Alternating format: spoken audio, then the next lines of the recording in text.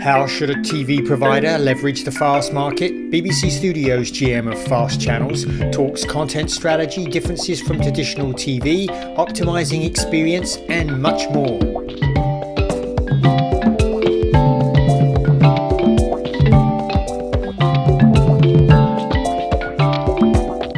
And welcome to this week's edition of Inside the Stream.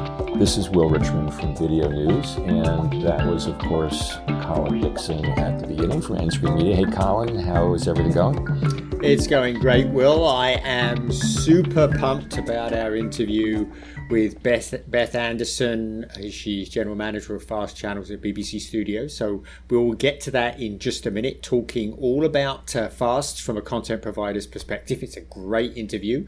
But before we do that, how did you enjoy the Super Bowl? I enjoyed the Super Bowl. I actually hosted a Super Bowl party and had a whole slew of guys over here at my house and had a lot of fun. And I thought it was a great game, kind of, sort of, until the last couple of minutes there with the field goal and the decision to run down the clock. And, of course, the holding penalty didn't quite end the way I and lots of fans obviously hoped it would. Certainly Eagles fans were disappointed, but overall I thought it was a very exciting game, and Mahomes is, I think, really establishing himself as being in his own league in the current NFL. Yeah, I agree. It was a truly great game, and I was like you, and I think like everybody, really disappointed in that holding call, because it really, I think, would have set us up for such a great finish, right? If that hadn't happened. But actually, that leads me to my first story this week, news story this week, because I was working during the Super Bowl. I was measuring quality with my partner SimWave, and I was looking at latency, and I was looking at a whole bunch of stuff. So that's a couple of things that I wanted to talk about. The first thing is that I did my usual thing where I calculated the number of real streamers. Fox put out a news release where they talked about the fact that they had 7 million streams averaged over the game. And that doesn't really reflect how many people are actually streaming it, because the virtual MVPD viewers, they're also streaming it and they're not included. And that the digital streams that Fox reported are probably being watched by more than one people. So basically, I have this procedure I go through where I add those back in to get a picture of how many people were actually streaming. And last year, that process gave me 17.9 million viewed the game through a streaming service. And that's about 16% of the audience. And this year, by my calculations, we had about 22 million people. That's 4 million more. And 19% of the audience was watching a streamed version of the game. So that was there. And the other thing that was really interesting and quite amazing, Will, was latency.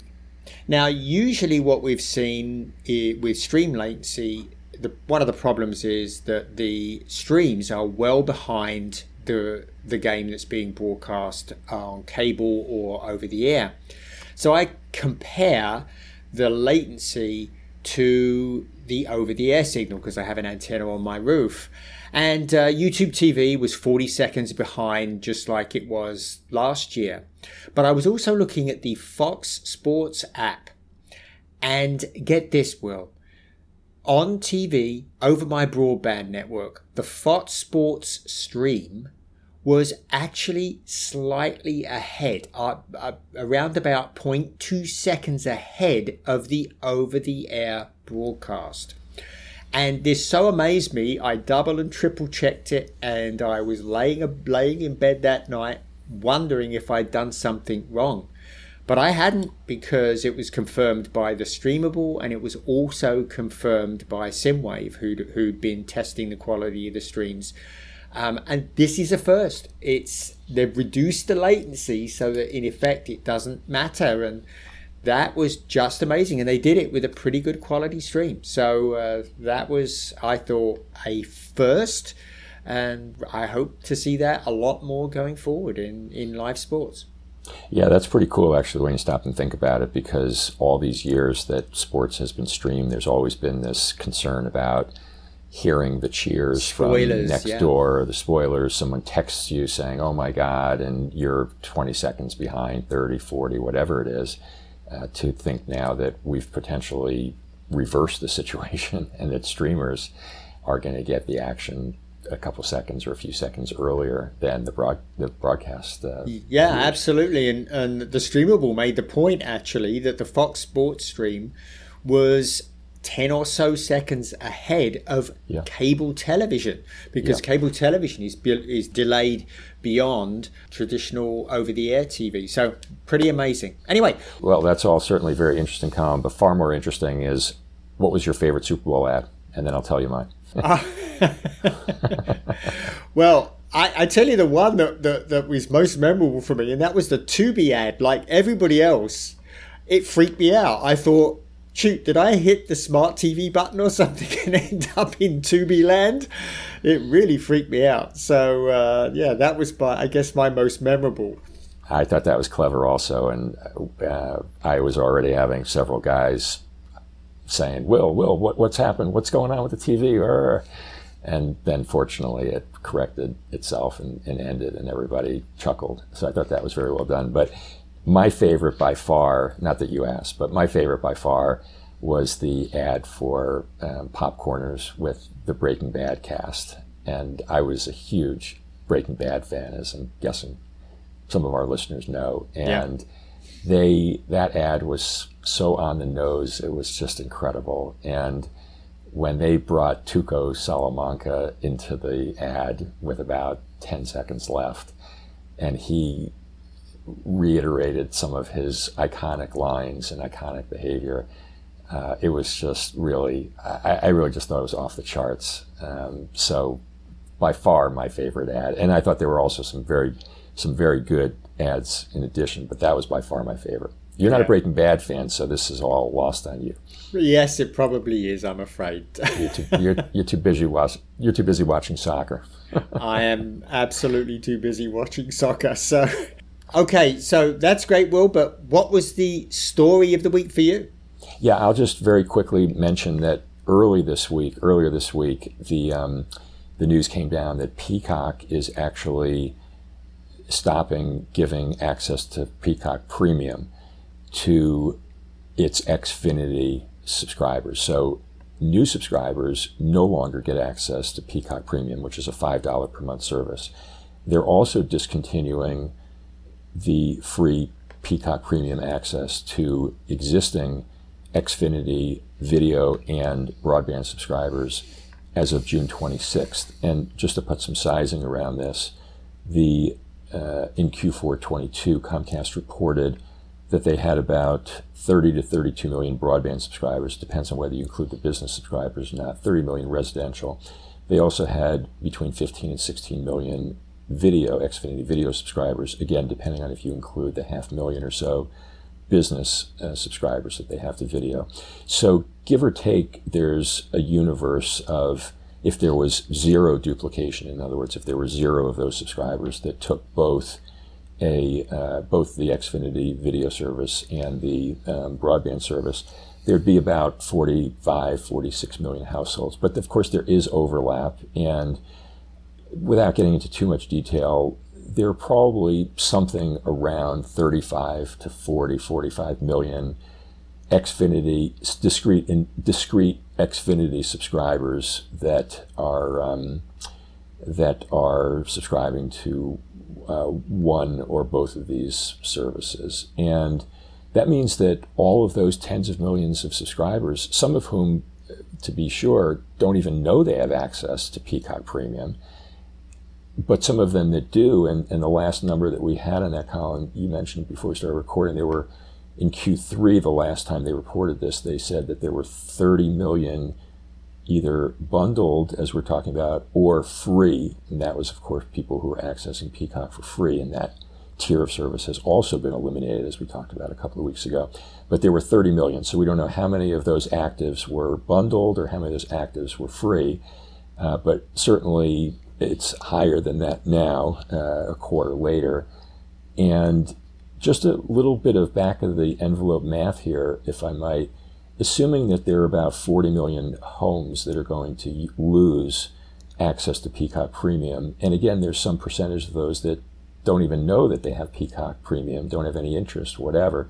But if you just try to take a blended rate of what percentage of those, let's say 40 million homes with access, whether they're active or not, or don't know, or do know, or whatever, if you say, okay, there's 40 million, let's just say that 10% of those 40 million can now be converted to become paying Peacock Premium members at the $5 per month, which is the cost for Peacock Premium. You could pay another $5 and pay $9.99 per month to get Peacock Premium Plus, which is the ad-free version. But let's just focus on the number that will take the $4.99 service. If 10% of the 40 million took it, then you're talking about 4 million currently bundled Peacock Premium subscribers that now would be paying the $5 per month. So 10% of 40 million is 4 million per month. 4 million times $5 per month is $20 million in Peacock Premium revenue per month that Peacock would now be generating, times 12 is 12 months in a year, is 240 million Peacock Premium revenue from converted bundled subscribers. So 240 million at a 10% take rate, $500 million at a 20% take rate, 750 million at a 30% take rate. It's up to everyone to kind of make their own judgment over what percentage they could convert. But this is the kind of opportunity that Peacock is now pursuing as a result of discontinuing the bundled strategy. Yeah, and it's right in line with what Jeff Shell from NBCU, who's NBCU CEO, was saying in the last earnings call. He considers Peacock to be an incredible value, and I guess he thinks nobody should be getting it for free anymore. They've taken away the free tier, and they're now taking away the bundled. I have to say, I'm starting to get a little bit bummed out about these things that are getting taken away. So it's Peacock Premium, not that I watched anything other than I just started watching Poker Face, which I really like. So that's not a big loss for me, and I will probably not be among the 10% potentially that converts. Yep. But also Netflix has taken away password sharing, which of course all of us have enjoyed for all of these years. HBO Max just took away Westworld and a whole bunch of other shows, as we talked about last week. It's kind of like, what's next that's going to be taken away? It's going to be taken away from us. It's like they're just taking one thing away after the next, and that's not. I don't think that's creating a lot of good juju among people. Well, this just plays right into what we were talking about with Slow. This actually leads us directly into our interview with Beth Anderson. And I've got to tell our audience we're going to run a little bit long this week, but I think it's well worth your time to stick with this. Beth says a lot of very, very interesting things, which I think you will really enjoy. So, Will, I think we should get on with the interview, don't you? Yes. And I'm delighted to welcome Beth Anderson to the podcast. She's General Manager of Fast Channels for BBC Studios. Welcome, Beth. Hello. Thank you so much for having me. And welcome, Beth. So let's get started and tell us about your strategy, the BBC Studios strategy towards Fast Channels, because you've been very, very active, which is why we were so keen to get you on the podcast. So tell us about your strategy. Yeah, I'm happy to. We have been in the business of Fast since Fast was called Fast, actually. It's very funny to be an industry veteran in an industry that's only about 4 years of real mass industry play. But we have been in it since the very beginning. Our goal or our strategy really is to bring the best of British programming to audiences where they already are. I have worked in business development throughout most of my time at BBC Studios, and the wonderful thing about working in business development is you get to see the ebb and flow of audience engagement across various different media types. And so we saw very quickly that there was a lot of really interesting access that was happening in the fast space with some of the major platforms, and we said, that's where we want to be. And so we started with a pretty simple goal of having pop-up channels that maybe would be there for a couple of months. And then see where we go. A little bit of a kind of spaghetti against the wall to see how sticky the business was. And now it has blossomed into a multi-brand strategy, multi-territory strategy, to find different ways to break down accessibility into more manageable chunks. As you will probably be aware, BBC is 100 years old, so we have a dearth of programming available, and it's really about finding the right opportunities with the right brands to bring the right shows to the people who really want to engage in them. And so on that point, we have 3 main buckets of FAST channel that we experiment with. We have our single series IP channels. Top of that list is Top Gear, 24/7 episodes of Top Gear. What more could you want? It's fantastic. Antiques Roadshow is in there as well, the original UK version, which is still airing today. So we have lovely new episodes coming on that on a regular basis. And then we also have Classic Doctor Who, which is a celebration of the original 1963 to 1989 episodes, the first 7 Doctors. And then in addition to those single series IP channels, well, we also have a couple of others which are around quiz shows. So we have Impossible, and we have Doctors, which is a soap opera play. Very interesting space is soap operas and FAST. I'll get to that at some point in the future. And then our second bucket is BBC branded channels. So we have a BBC Food channel and a BBC Home and Garden channel. Those are really genre plays, really leaning into the niche. And we have BBC Kids in there as well, and available in both English and Spanish. And then the third tranche of content that we have, the third bucket, is the channel that we are looking to help optimize access and awareness of our direct-to-consumer SVOD plays. So we have a BritBox Mysteries channel, which surfaces a lot of different programming that you would find on BritBox in a way that is accessible to all audiences across the US. Then we have a series of other channels in Europe as well that certainly factor into that genre-based bucket, so travel and history. Yeah, I guess you know you're old when people start calling the shows that you grew up with as a kid as classic. Yes, I remember some of those original Doctor Who episodes. Yes, me too. I hid behind the sofa with the best of them. Yep. That was a great overview, Beth. Thank you for that. And we want to get into more of the details. I'm also observing that I'm the only one on this podcast pronouncing fast. I'm finally with 2 people that pronounce fast. So I'm completely outnumbered here with the Americanized version of that, but I'll try to keep my concentration.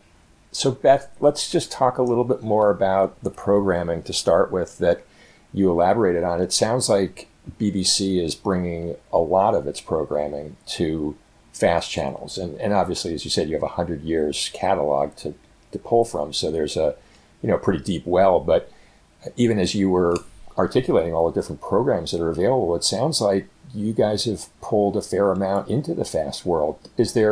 Are you guys measuring this like on a percentage basis of your catalog? Do you have a certain target? Are there certain shows that you guys believe are more eligible or would be more appealing in a FAST environment? Take us a little more through the criteria of how you're doing the programming. Oh, it's super interesting, and I've been hovering around this idea of what makes content work in FAST, because obviously we've been doing this and evolving the business for the last 4 years, and we really are at the nascent stages of what this business can do. And we're very excited to find different opportunities to bring different pulse points in our catalogue, as well as different pulse points in our new catalogue, our new shows, to new audiences. And so what really is the decision tree? Why these ones? Why are we choosing these ones? And what's next is a really interesting question. I think quite often FAST, sometimes if you squint, it looks a little bit like pay TV. Saying, it's just TV on the internet. It is TV on the internet, but it is slightly more nuanced than TV on the internet. It's a much more interactive form of streaming. I think, again, we're in nascent stages of what that means, and happy to talk about the kind of ad load that's involved in that and what we can do with the internet aspect of that interactivity. But what is interesting is if you look at the pay TV space, a lot of the channels that you will see in that area, and you have seen for the last 20 years, have been saying, this is our demo. We are trying to hit this gender, this age range, and we're having to have this kind of engagement. And the shows that we're picking for our channel will have to fit within that demo.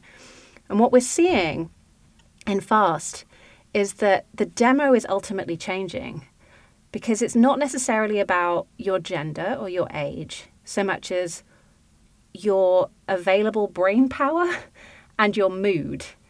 So if you think about the different rights models that are available to any consumer right now, we have an enormous amount of programming at the fingertips of most consumers. Sometimes it's limited by the number of subscriptions that someone has or access to a cable package. So sure, not every single user has access to every single piece of content. But there is, generally speaking, massive content saturation in the on-demand space, which is what the audience was looking for a long period of time. But now we're seeing with FAST that kind of drive back to, you know what, I don't actually want to choose what I'm going to watch. I want it to already be playing. And so we've leaned into what programming could you really just happen upon, discover, and go, yeah, that meets my mood. That's what I want to watch right now. So if you think about something like Antiques Roadshow, speaking to your being outnumbered, it's actually rare for me to be outnumbered as a British accent person living in America. Antiques Roadshow is both familiar and unfamiliar to most Americans because you have the familiarity of the US version of that show that everyone grew up with and continues to watch on PBS. But with the UK version, they've probably not seen those episodes before. And they tend to be filmed in very glorious heritage site locations, in castles and on ships, and they have a completely different kind of historical bent to them. The appraisers are different, so there's a familiarity there, but also a delight of something new and slightly opulent and travel focused. So we realise that no matter when you come into an episode, you'll go, this is familiar but different, and I could be intrigued by that, but it could be relaxed enough for me to know what's coming so that I can be in the right frame of mind for that. Similarly, where you have something where you have a huge loyalty in a fan base, like classic Doctor Who, I can rewatch those episodes time and time again. I am definitely a Whovian through and through, and I could watch Tom Baker all day and night, trip over his scarf, and it will always delight me. Again, familiar. A lovely idea of the distant future as imagined by the distant past. That means it's what we call displaced nostalgia, where you might not necessarily know the show, but you know the spirit of the show. And so that's one of the driving forces is we stop looking at what content meets a certain demographic, and instead we're looking at what content and programming meets a certain mood state.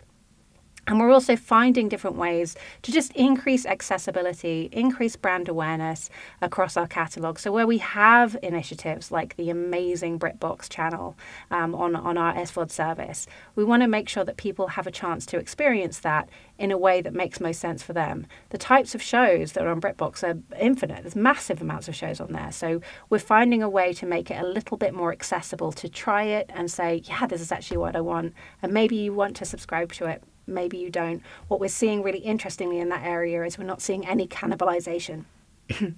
So it's a real mix, but we're really driven by serving the end audience. That's what's driving our content decisions, which means we can go in so many different directions. And we are not beholden to keeping the specific channels that we have today. We're beholden to meeting the mood of our end audience.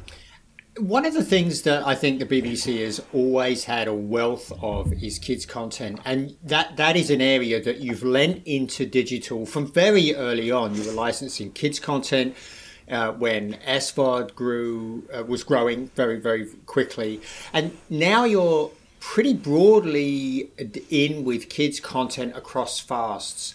So tell us, why do you think kids content makes such a good product inside of fasts? It's such a good question, because I wonder if it is the question of what makes it good or can it be good.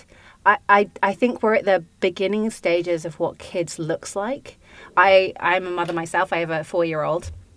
And I know the data, I see the data, and I see that a lot of young kids especially will be discovering shows and spending a lot of time on YouTube. And as a parent, I feel slightly uncomfortable about, well, I'm just not going to hand my 4-year-old a device anyway, but if I was, I would be uncomfortable about the content discovery engine that comes after watching of a familiar kid's piece of IP that she might discover and want to enjoy. there is something about having that sense of access, but also gated by brand content scheduling that appears inside the FAST space, that as a parent I feel more secure in switching on a device and allowing my kids to access that form of programming. So I think there's a parent trust element here that is super interesting. I also think that kids channels don't necessarily always have to be for kids.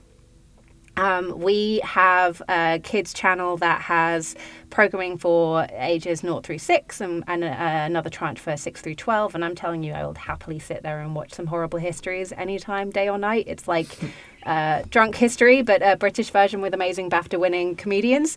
And I think that there is some additional access and future parent proving that we can do inside the FAST space to bring brands in a way that otherwise will probably not necessarily get the same traction if you gate it entirely behind a paid environment. But I do think that we are only nascently in the kids space. There's COPPA compliance, for example, that a lot of different platforms are working through, making sure that their service is suitable for kids. So not all platforms have access to kids programming today, but those that do are really seeing an interesting moment where they're able to develop a trusting user behavior with a parent and bring free access to kids programming to younger children. Yeah, I'm so glad you mentioned that, because that was one of the things that I was going to ask you about, and it sounds like you're on top of the fact that you're comfortable with the advertising that's being placed against those channels, that it is compliant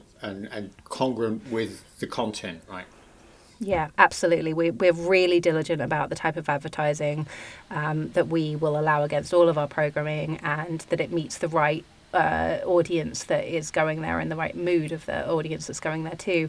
And I will say that all of the platforms that we work with are incredibly diligent in that too. You know, ultimately, because we, as I've said, as a content owner, are meeting the moment for an audience, so is the platform and so is the advertiser. Unless you put your brands in the right place, then you create a broken trust with the consumer, and we don't want to overdo that. Any part of that three-legged stool does not want to participate in a bad faith engagement. So finding the right advertising, finding the right driver, finding the right content, and finding the right platform is the kind of magic that happens. And we're really finding that some services are over-indexing on kids and others are over-indexing on I don't know, like scripted dramas, and other ones are more into food programming. So it really is, even though it seems like a ubiquitous medium where everyone's kind of going in at the same level, we are seeing different pockets of behavior on each of the different platforms, and we're able to lean into that and optimize accordingly. Beth, let's just follow up a little more on the advertising. I guess a general question is, how many ads are you guys typically running in, let's say, a half-hour program or an hour program, whatever easier for you? So that's sort of a general question first. But then to follow up on the kids front, more specifically, when you talk about vetting the advertisers and the messages, is that to say that you guys are controlling 100% of your inventory? Because we all know that in this kind of CTV streaming space, things can be a little chaotic. There are often inventory sharing arrangements. There are often various SSPs who are involved. But, you know, it requires essentially, as I understand it, it requires that the publisher, in this case BBC Studios, have 100% lockdown on its inventory, not let any third parties in order to meet up with the standard that you were just articulating, which I agree with you is essential in order to earn and maintain that trust. So I guess the two questions are, what's the ad load like, and how are you guys controlling the inventory? Well, the ad load in the industry is not quite standard yet. You will see different ad loads on different platforms. Some platforms pride themselves on having essentially a limited interruption form of feed, and they will therefore optimize their CPMs and their values associated with that lower inventory that they're selling. Other ones will be slightly more aggressive, but what you will see generally is that it's significantly beneath a pay TV ad load. And I don't anticipate that changing. I think what's interesting is that the ad pod itself, because the number of minutes is very variable, so it feels sort of foolhardy to speak to specific numbers there. But the ad pod itself, might be 30 seconds, it might be 45 seconds, rather than a standard 3 minutes every single, quarter of an episode or whatever. So it creates a lot more consistency and stickiness. And what we're seeing generally in that is that a viewer will stay on a feed for a lot longer, because they know it's a very honest form of exchange. They know we've got a whole generation of video consumers who grew up in a pay TV space, followed by an SVOD space, followed by this ad-supported space. And not to say that ad-supported hasn't been around forever, it really has, but we have a new user behavior that really understands, I understand in order to make a show, you need to earn money. I understand that there are multiple different ports to make that money. If I pay you upfront money, I'm going to have more reticence about seeing advertising. If I don't pay you money, I understand that you will have to serve me some form of advertising. So we tend to see a very honest exchange in ad consumption as a result. And I think also the ads just fundamentally are a little bit better now than they used to be. It's less disruptive and more in line. So the ad load within a BBC Studios fast channel is how much? You mentioned it's 30 to 40 seconds within a pod, which is obviously lower than usual. What's the total load within an hour BBC show or a half hour? It depends. It depends on the platform. So different platforms are taking different ad loads. So we work dynamically with the platform to suit their platform standards. And in terms of actual kind of sale of ad, you will see, just generally in the industry, you will see a number of different business models that exist, and inventory share is certainly one of them, but it's not the only one. And we are starting to see, in general, some really sophisticated plays by platforms and their ad sales teams in controlling the ad inventory over their entire platform, which it's not a bad thing. It's really about understanding where that flex is and really having a holistic view to an advertiser and making this otherwise quite fragmented market make sense to an advertiser. And it should make sense because we have incredibly loyal viewers. So rather than having a very hard line and saying BBC must sell the ads on everything, it's really about working sympathetically with the platform and rising all tides with the most successful attitude toward ad sales, which could be us not selling the ads. In terms of kind of keeping that true north of what is an acceptable ad load, that's where we have guidelines. And I will say that our guidelines are robust.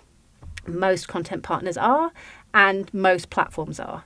And what's nice is that it means that all of us are on the same page about what's an appropriate ad, what type of advertising we are willing to accept.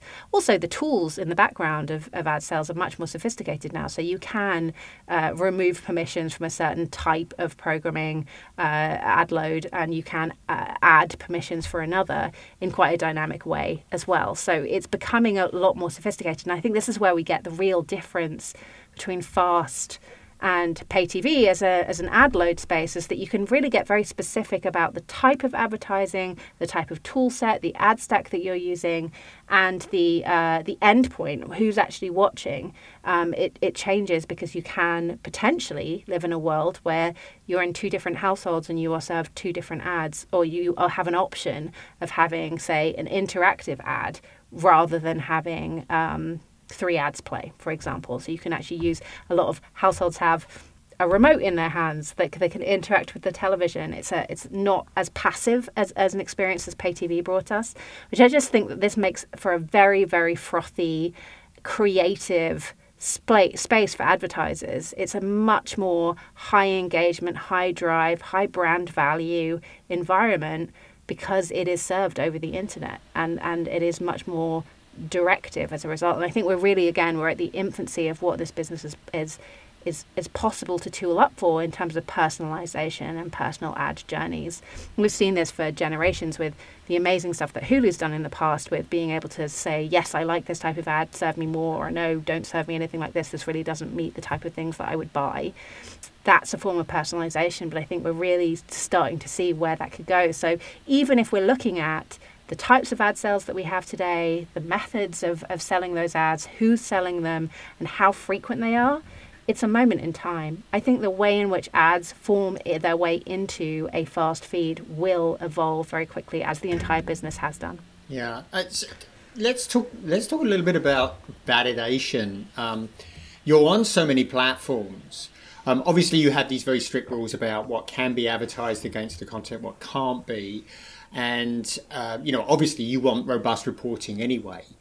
Talk a little bit about how you're able to monitor compliance, first of all, with your advertising requirements. And secondly, how you're able to, do you get the information you need to be able to, anticipate more content that would work, and count ads that are seen properly, and unify all of that across all of the many platforms that you're on? It's a good question, and probably not one that I'm the best expert to answer. I think that's really, it's so specific on the platform, and it's so specific on the person who is selling the ads, that it's not really possible to get that picture. What I will say on the kind of broader point here is that the data and KPIs are still really being netted out. We're still at the baby steps of what it is that we think is really significant, and what it is that we're tracking as a business. I think a meaningful metric is the number of minutes spent on a channel per session, per user. I think that's a really sticky metric. It shows some very powerful messages and is meaningful for an advertiser. What we don't really know yet is the appetite for frequency, in the way that we do know in the pay TV space. Because the other difference here in the fast space in general is that you see an incredible amount of repeatability of programming. And this is not about looping. This is about creative scheduling still. But there is a huge amount of appetite for having the same episode multiple times on a feed. Does that carry over into the ad space? I don't know.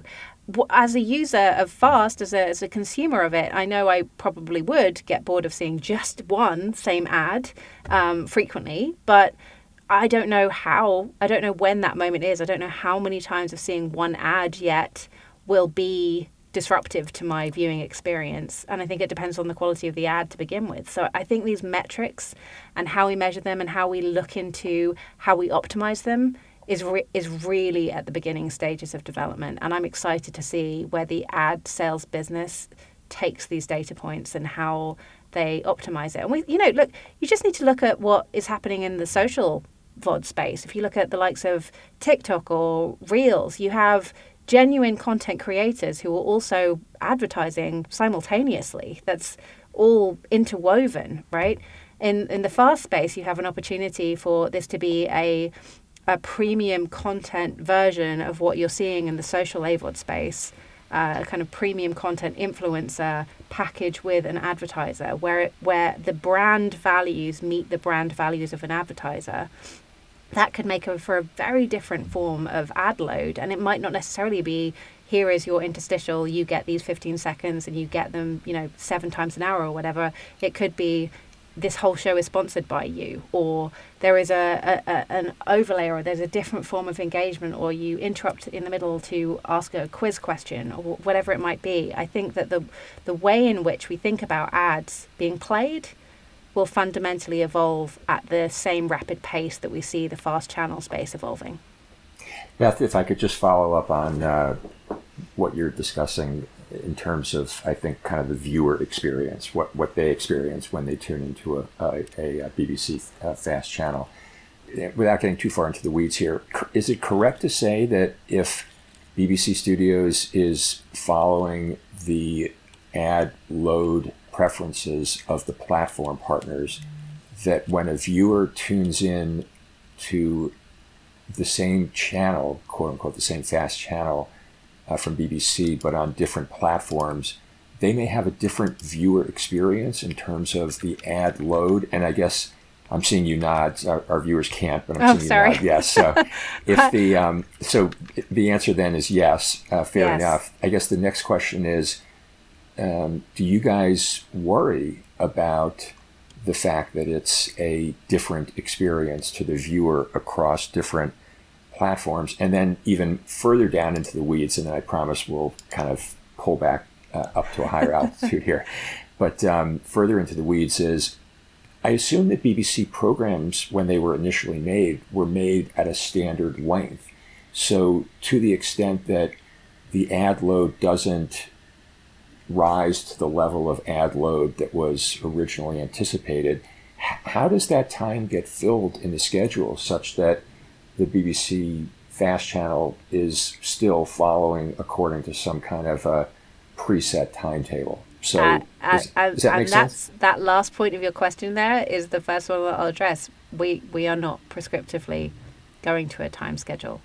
If you think about Fast as not the child of pay TV linear, but the grandchild of it. They are the child of SVOD. Right. So it's not really about prescriptively saying, tune in at 10 p.m. to watch this specific episode. Right. It's about turn on this channel and enjoy this programming. So we are not prescriptively starting a show at 10 every single hour. So the idea of a grid guide, that sort of thing, a grid guide is sort of off the table from BBC there's a grid, but it doesn't necessarily fit by time. We're not cutting to clock. It's not prescriptively like that because we want to retain the quality of the original show, and we're not sacrificing minutes to meet a conformed clock. It's really different that way. And especially, I mean, if you think about it, some of the single series channels, if you're turning on the Top Gear channel, you don't need a new Top Gear episode to be at 9 p.m. and another one to be at 10 p.m. You're watching the Top Gear channel. When the new episode comes on, the new episode comes on. And as a result of that, I will say not having that prescriptive time lock leads to much longer view times because it's not so prescriptive. Now, I think that poses a much more interesting question about how do you break new IP? How do you break a new show? How do you premiere in this format? Because you absolutely can. But then how do you premiere on Netflix or Hulu? You make the show available. So you make a stunt around it. And it's less about tune in at 8, 9 Central to watch this new episode, but all week, tune in to see this show and we will show you this show.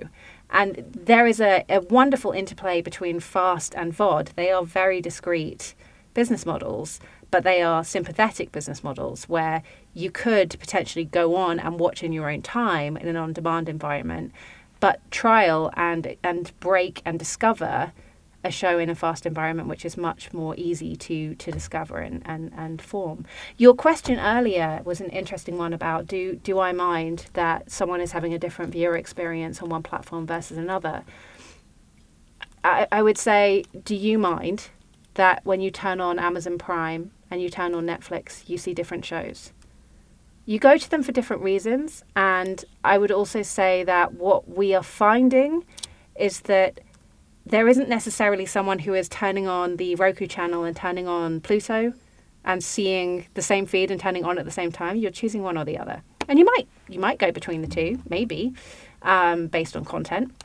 You might consume both. What we're seeing generally is that Fast is additive to the number of minutes viewed every day. It's not cannibalistic. It's not necessarily taking away from the SVOD experience. And we like the idea of being specific to the platform. I am all in on finding the way to make our programming work on that specific platform. And if that means that we have divergent feeds, I'm all for it. It's less about taking opportunities away from other people. This is a ubiquitous form of media. If someone wants to try a Fast channel, they can try a Fast channel. It's free. The F is for free.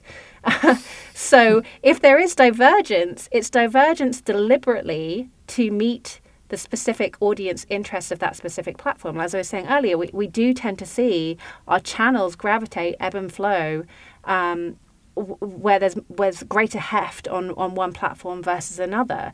And in that case, it's not, oh goodness, how do we get that other platform up to that same level? It's what can we do more? Because there's clearly an organic interest in this subject matter that we can lean into, and how can we double down on this? So it's not just about ads. Literally, if you turn on a Top Gear channel on one service versus another, you'll probably get served a different episode. That helps explain the breadth of our programming, the breadth of opportunity, and the fact that this is really about discoverability, dipping in. If you want to have that very linear, if you pardon the pun, catch-up experience of going episodically, that's what VOD is for.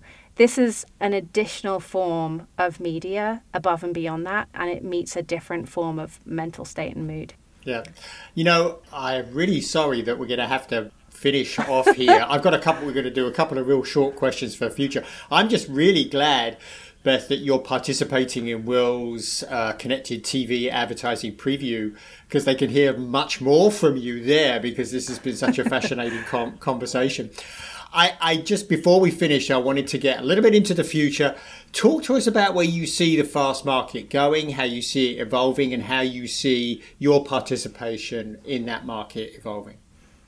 Well, I am thrilled that we are here. I'm thrilled that we're leaders in this space. And I definitely can't wait to talk about this more because I feel like we've barely scratched the surface of what's possible. But that's also a perfect analogy for the business. We are barely scratching the surface of where this business is going to go in the future. I'm so excited about increased functionality, increased focus on KPIs, more specificity on the platforms. We are so lucky because we have so many shows, and as BBC, we have a duty to represent all kinds of different people in the UK, and we live in a global society. The resonance that we have for our programming in the UK and having the privilege of bringing it overseas, as BBC Studios does, is such an optimized form.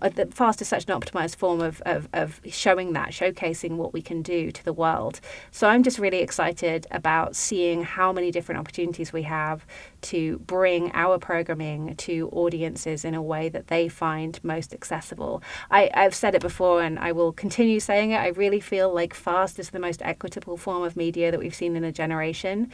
We, as essentially a player that is not a US studio, have a unique opportunity in this market to figure out how to bring our shows to people who would otherwise probably not discover them.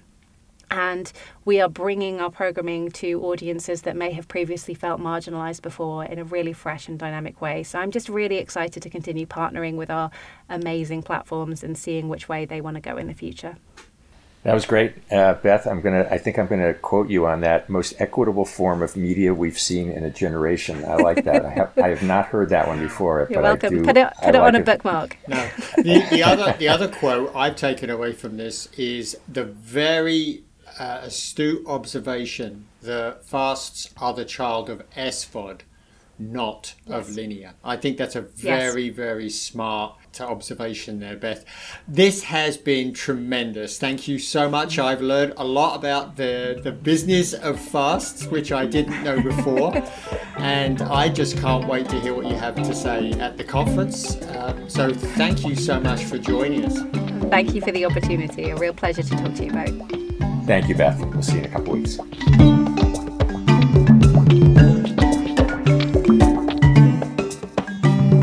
Inside the Stream is a production of InScreen Media and Video News, all rights reserved.